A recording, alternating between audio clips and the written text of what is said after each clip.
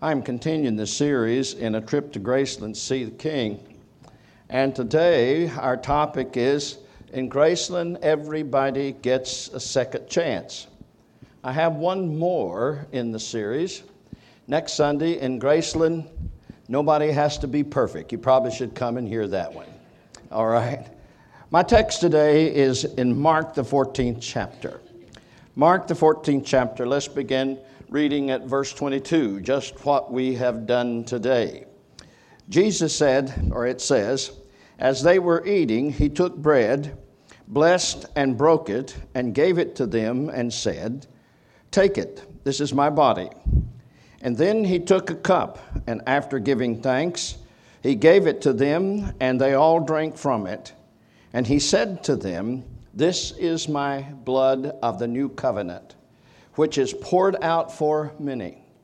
Truly I tell you, I will no longer drink of the fruit of the vine until the day when I drink it anew in the kingdom of God.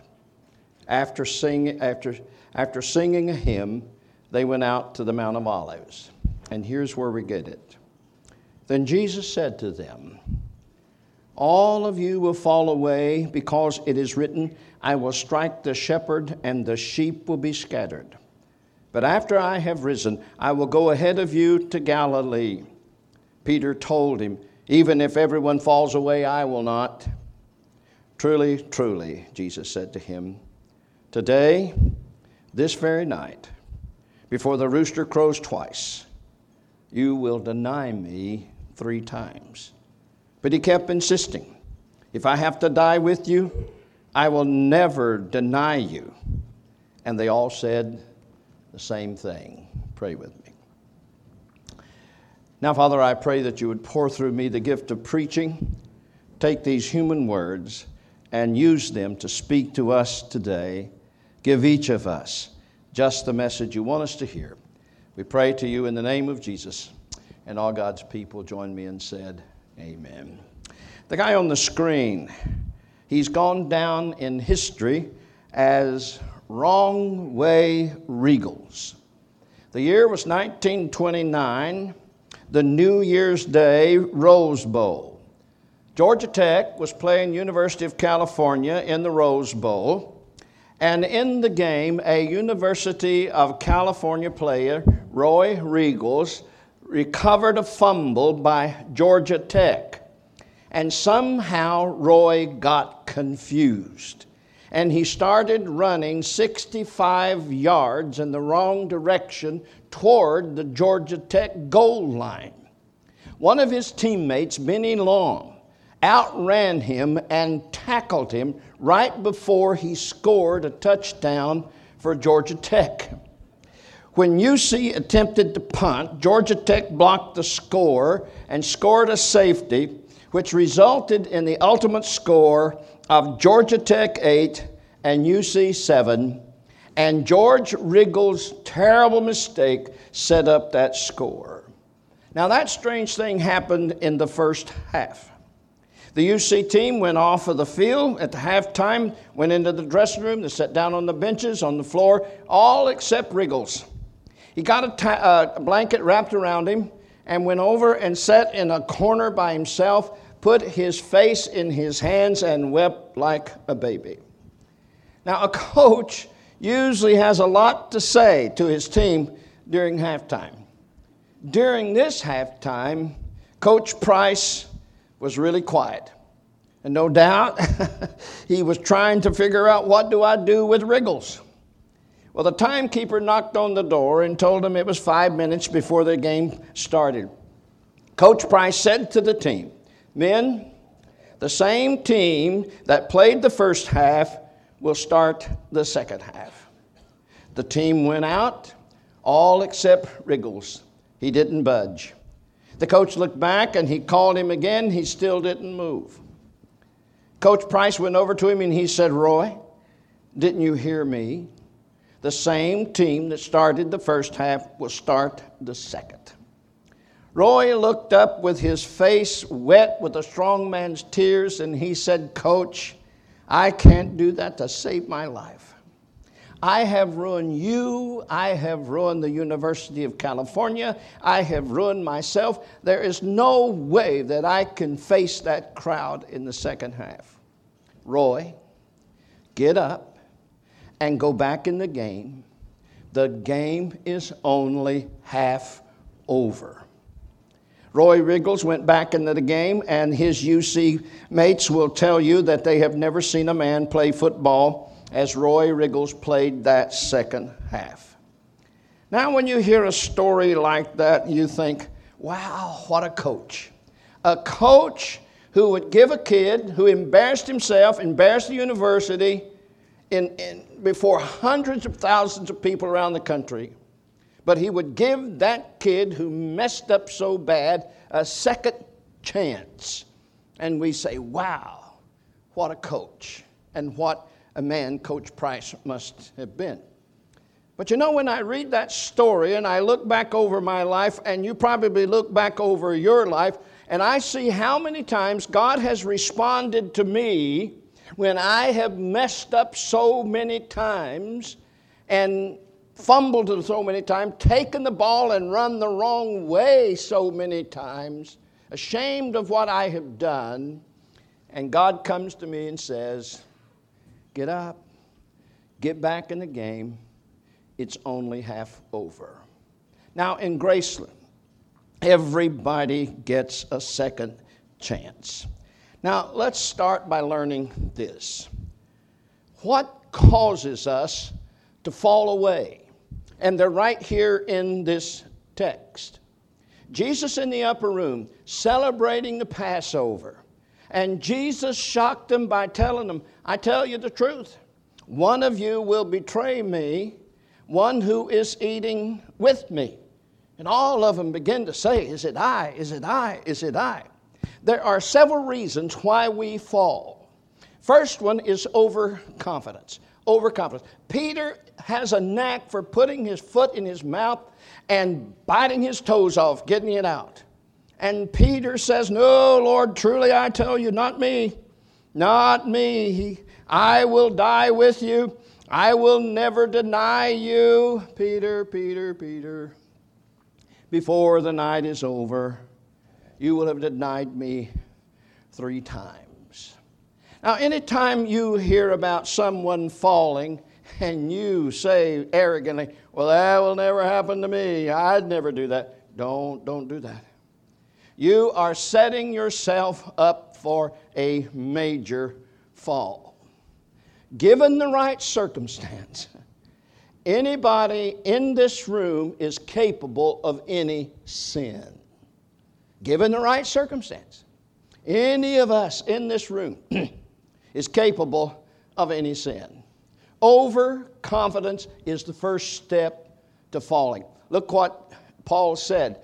If you think you are standing strong, be careful, for you too may fall into, what's the word? Same sin. And another reason why we fall is just simple laziness, pure, unadulterated laziness. Laziness was a major contributor to Peter's fall. Jesus goes to Gethsemane. He goes there to pray. And he knew before the night was over, he was going to be crucified. And he is deeply troubled. And he says to them, sit here while I go. I am grieved to the point of death. Remain here and pray. He goes a little further.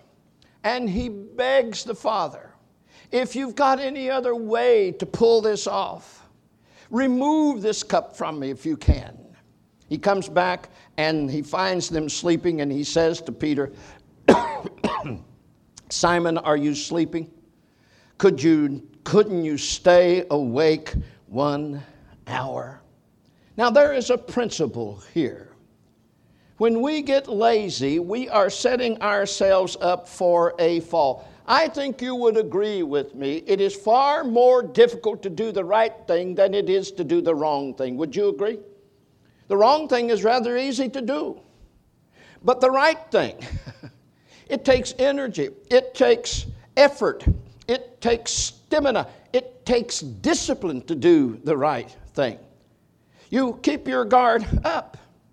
But when we get lazy, we are on a slippery slope for a fall. Now, I mean not only physically lazy, yes, but spiritually lazy. So what causes us to fall? Overconfidence, laziness, and then this fear of disapproval, the fear of disapproval. Now, we worry about what others think. We are afraid that they will reject us and disapprove of us. Look what happened to Peter. Jesus is arrested. And they led Jesus away to the high priest, and all the chief priests and the elders and the scribes assembled. Peter followed him at a distance. Peter followed close enough behind so he would not be identified with Jesus. Now let me ask you, you ever follow Jesus at a distance? Oh, I believe, but boy, I'm not a fanatic. I don't want people to think that I'm some spiritual nut. You know, I believe in Jesus, but, you know, I'm going to follow at a safe distance. One of the signs that we're falling away is that we become ashamed of him and we follow at a distance. Ashamed to put your Bible on your desk. Ashamed to say a prayer at a meal. Ashamed to be known as a Christian. And we try to be secret agent Christians. 1997, First Church gave us a trip to London to attend the International Conference on Preaching. And I got to hear some of my favorite preachers at that conference. After the conference was over, we toured England and Scotland and Wales. Let me tell you what happened to us. There were about 40 in this group, and we were going to be traveling 10 days together. They were from all over the world. Germany and France and Australia and New Zealand, Mississippi, Alabama, Georgia. And let me tell you, they were in a party mood. They had worked very hard and saved up their money for this trip, and they were going to enjoy it if it killed them. And I thought they were going to drink themselves to death. And Joyce and I just sort of laid low. Now you say, why would you do that, Ellie? Well, folks, you don't understand. You don't understand what it is like to be a pastor and be in a crowd and they find out you're a pastor. They stop cussing. They choke on their drink. They try to put out their smokes. And they get real weird. And they start acting real spiritual. Well, I wanted them to know that they didn't have to be weird around me, and I accepted them as they were, so we laid low. Now, when they would go to the pub for a happy hour before supper, Joyce and I'd find some sight to see in the city, and we would go, and then we would come back to supper. And they would come to supper totally bombed out of their gourd. Bloodshot eyes, headache, breath that would turn a mirror brown. And they kept up their partying. Well, at a haggis banquet in Edinburgh. Now, I'm Scotland. My folks come from Glasgow. But this is one Scotsman that does not like haggis. Woo. Terrible. Well, they make a big deal out of it in Scotland. At this haggis banquet, one lady got up the nerve to ask what everybody else wouldn't.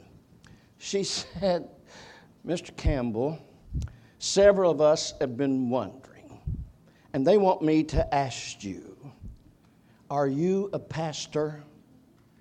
Yes. Did I give it away by not partying with you at happy hour? Oh, no, you're just so nice. I said, ma'am, you do not know me very well, do you? Well, let me tell you what happened. When they found out we were Christians, they came out. Most of them were Christians. They weren't acting like it very much, but most of them were Christians. Several of them served on the boards of leadership in their church, and all of us were trying to be secret agent Christians. Well, from then on, we were comfortable with each other, and we bonded. And one guy came down one morning and he said, Mr. Campbell, can you help me with my Sunday school lesson on Sunday? It's from Revelation. I know I am on vacation. I learned from that experience to be up front and let people know that I'm a Christian.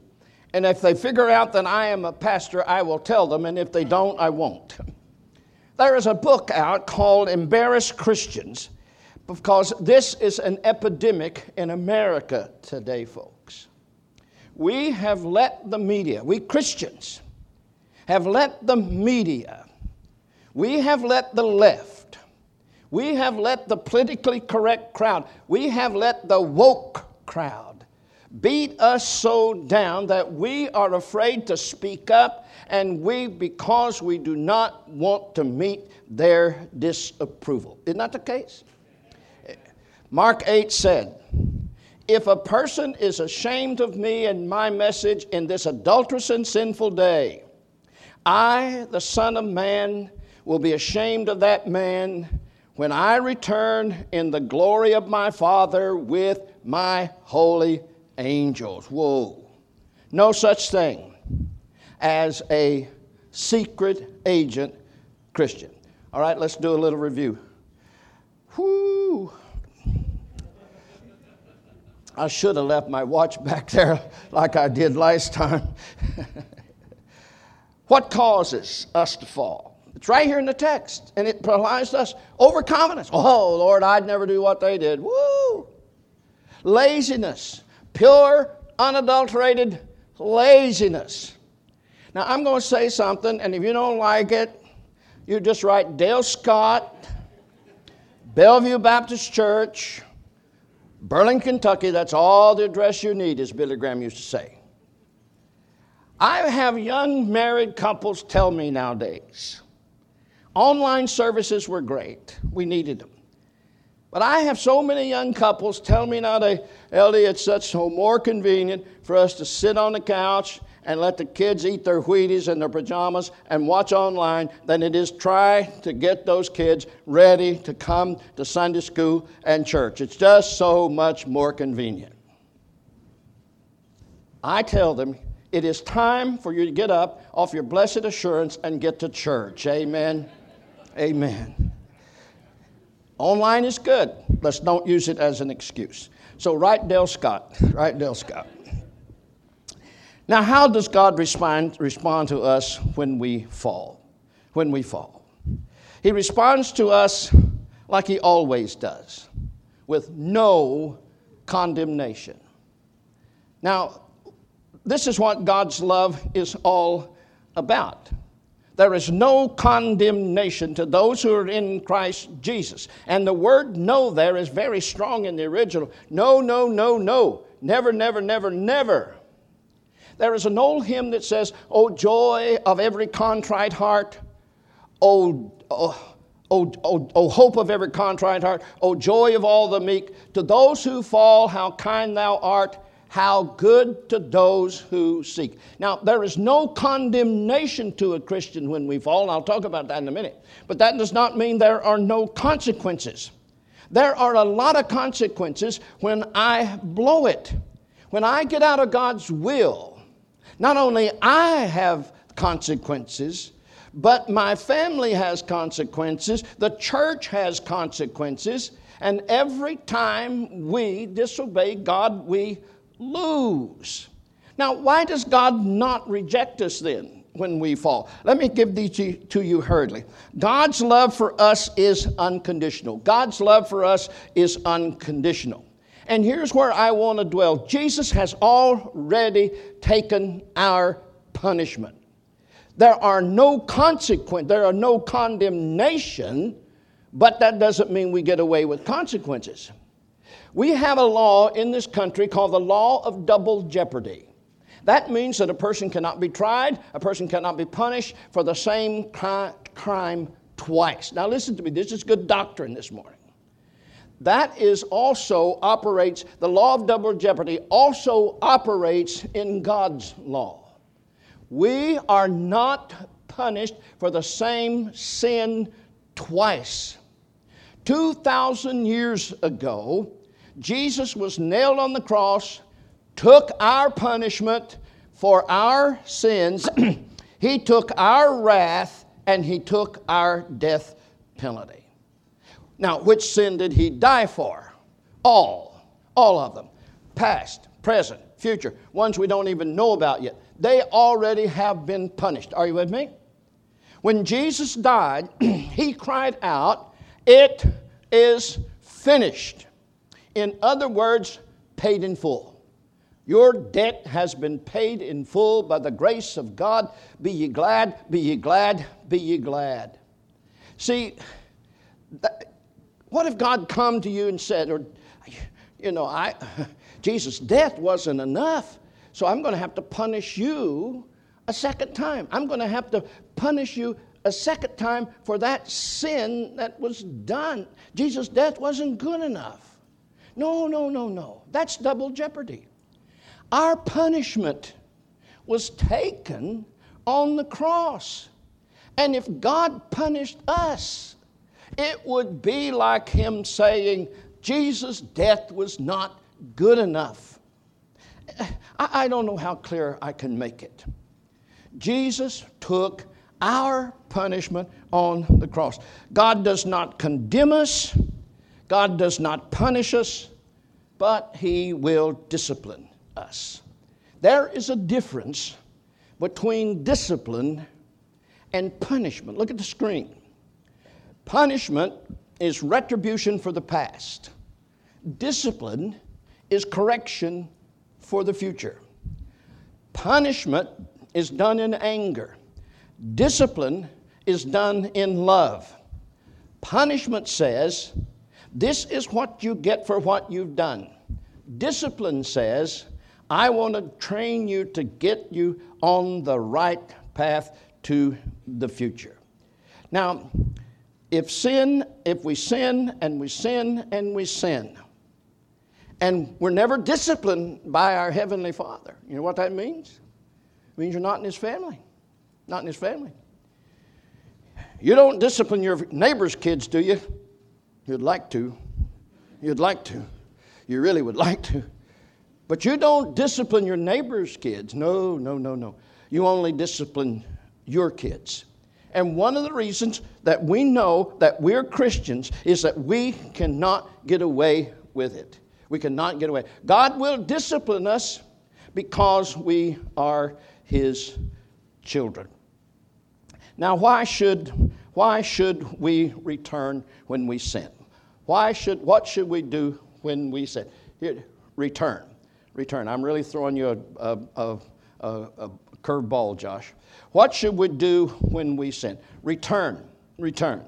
Just come back to Jesus. Jesus, I really blew it. What I did was inexcusable. It was a sin. It was a sin. And I confess that it was a sin. And I repent of it. And I beg you to forgive me. And I am back.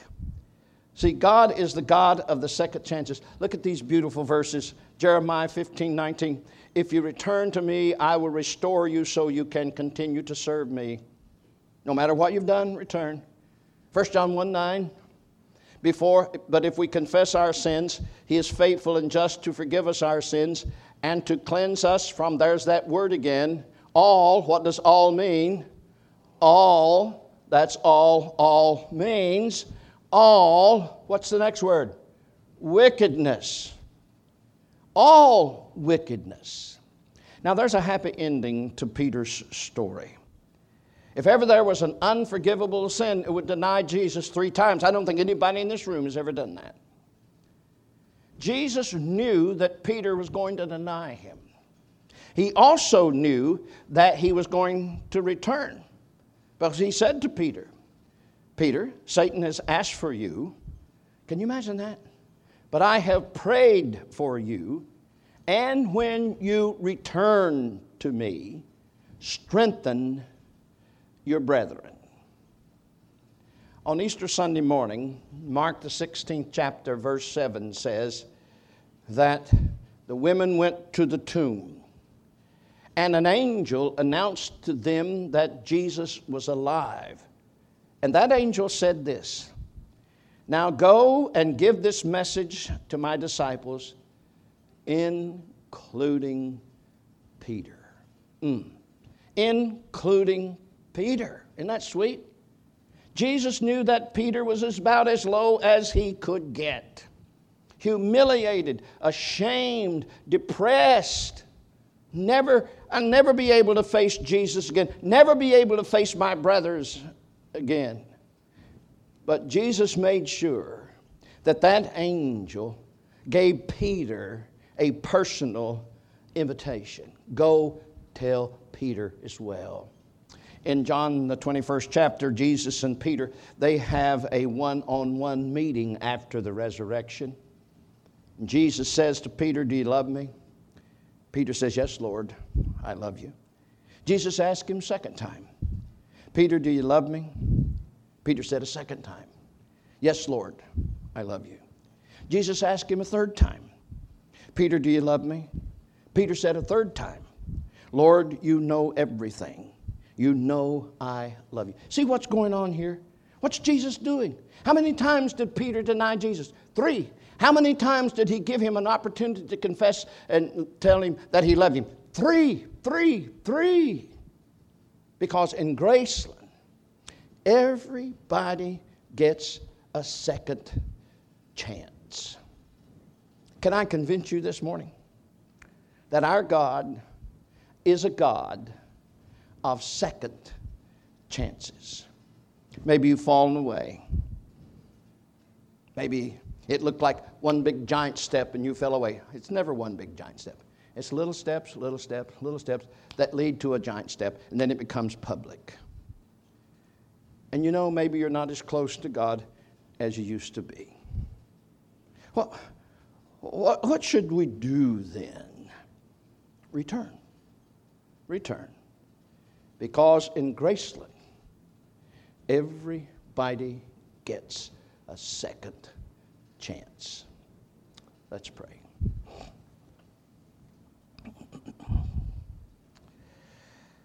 I'm going to pray this prayer, and maybe you need to pray this prayer after me, or in some way pray this prayer. Maybe you need to pray something like this.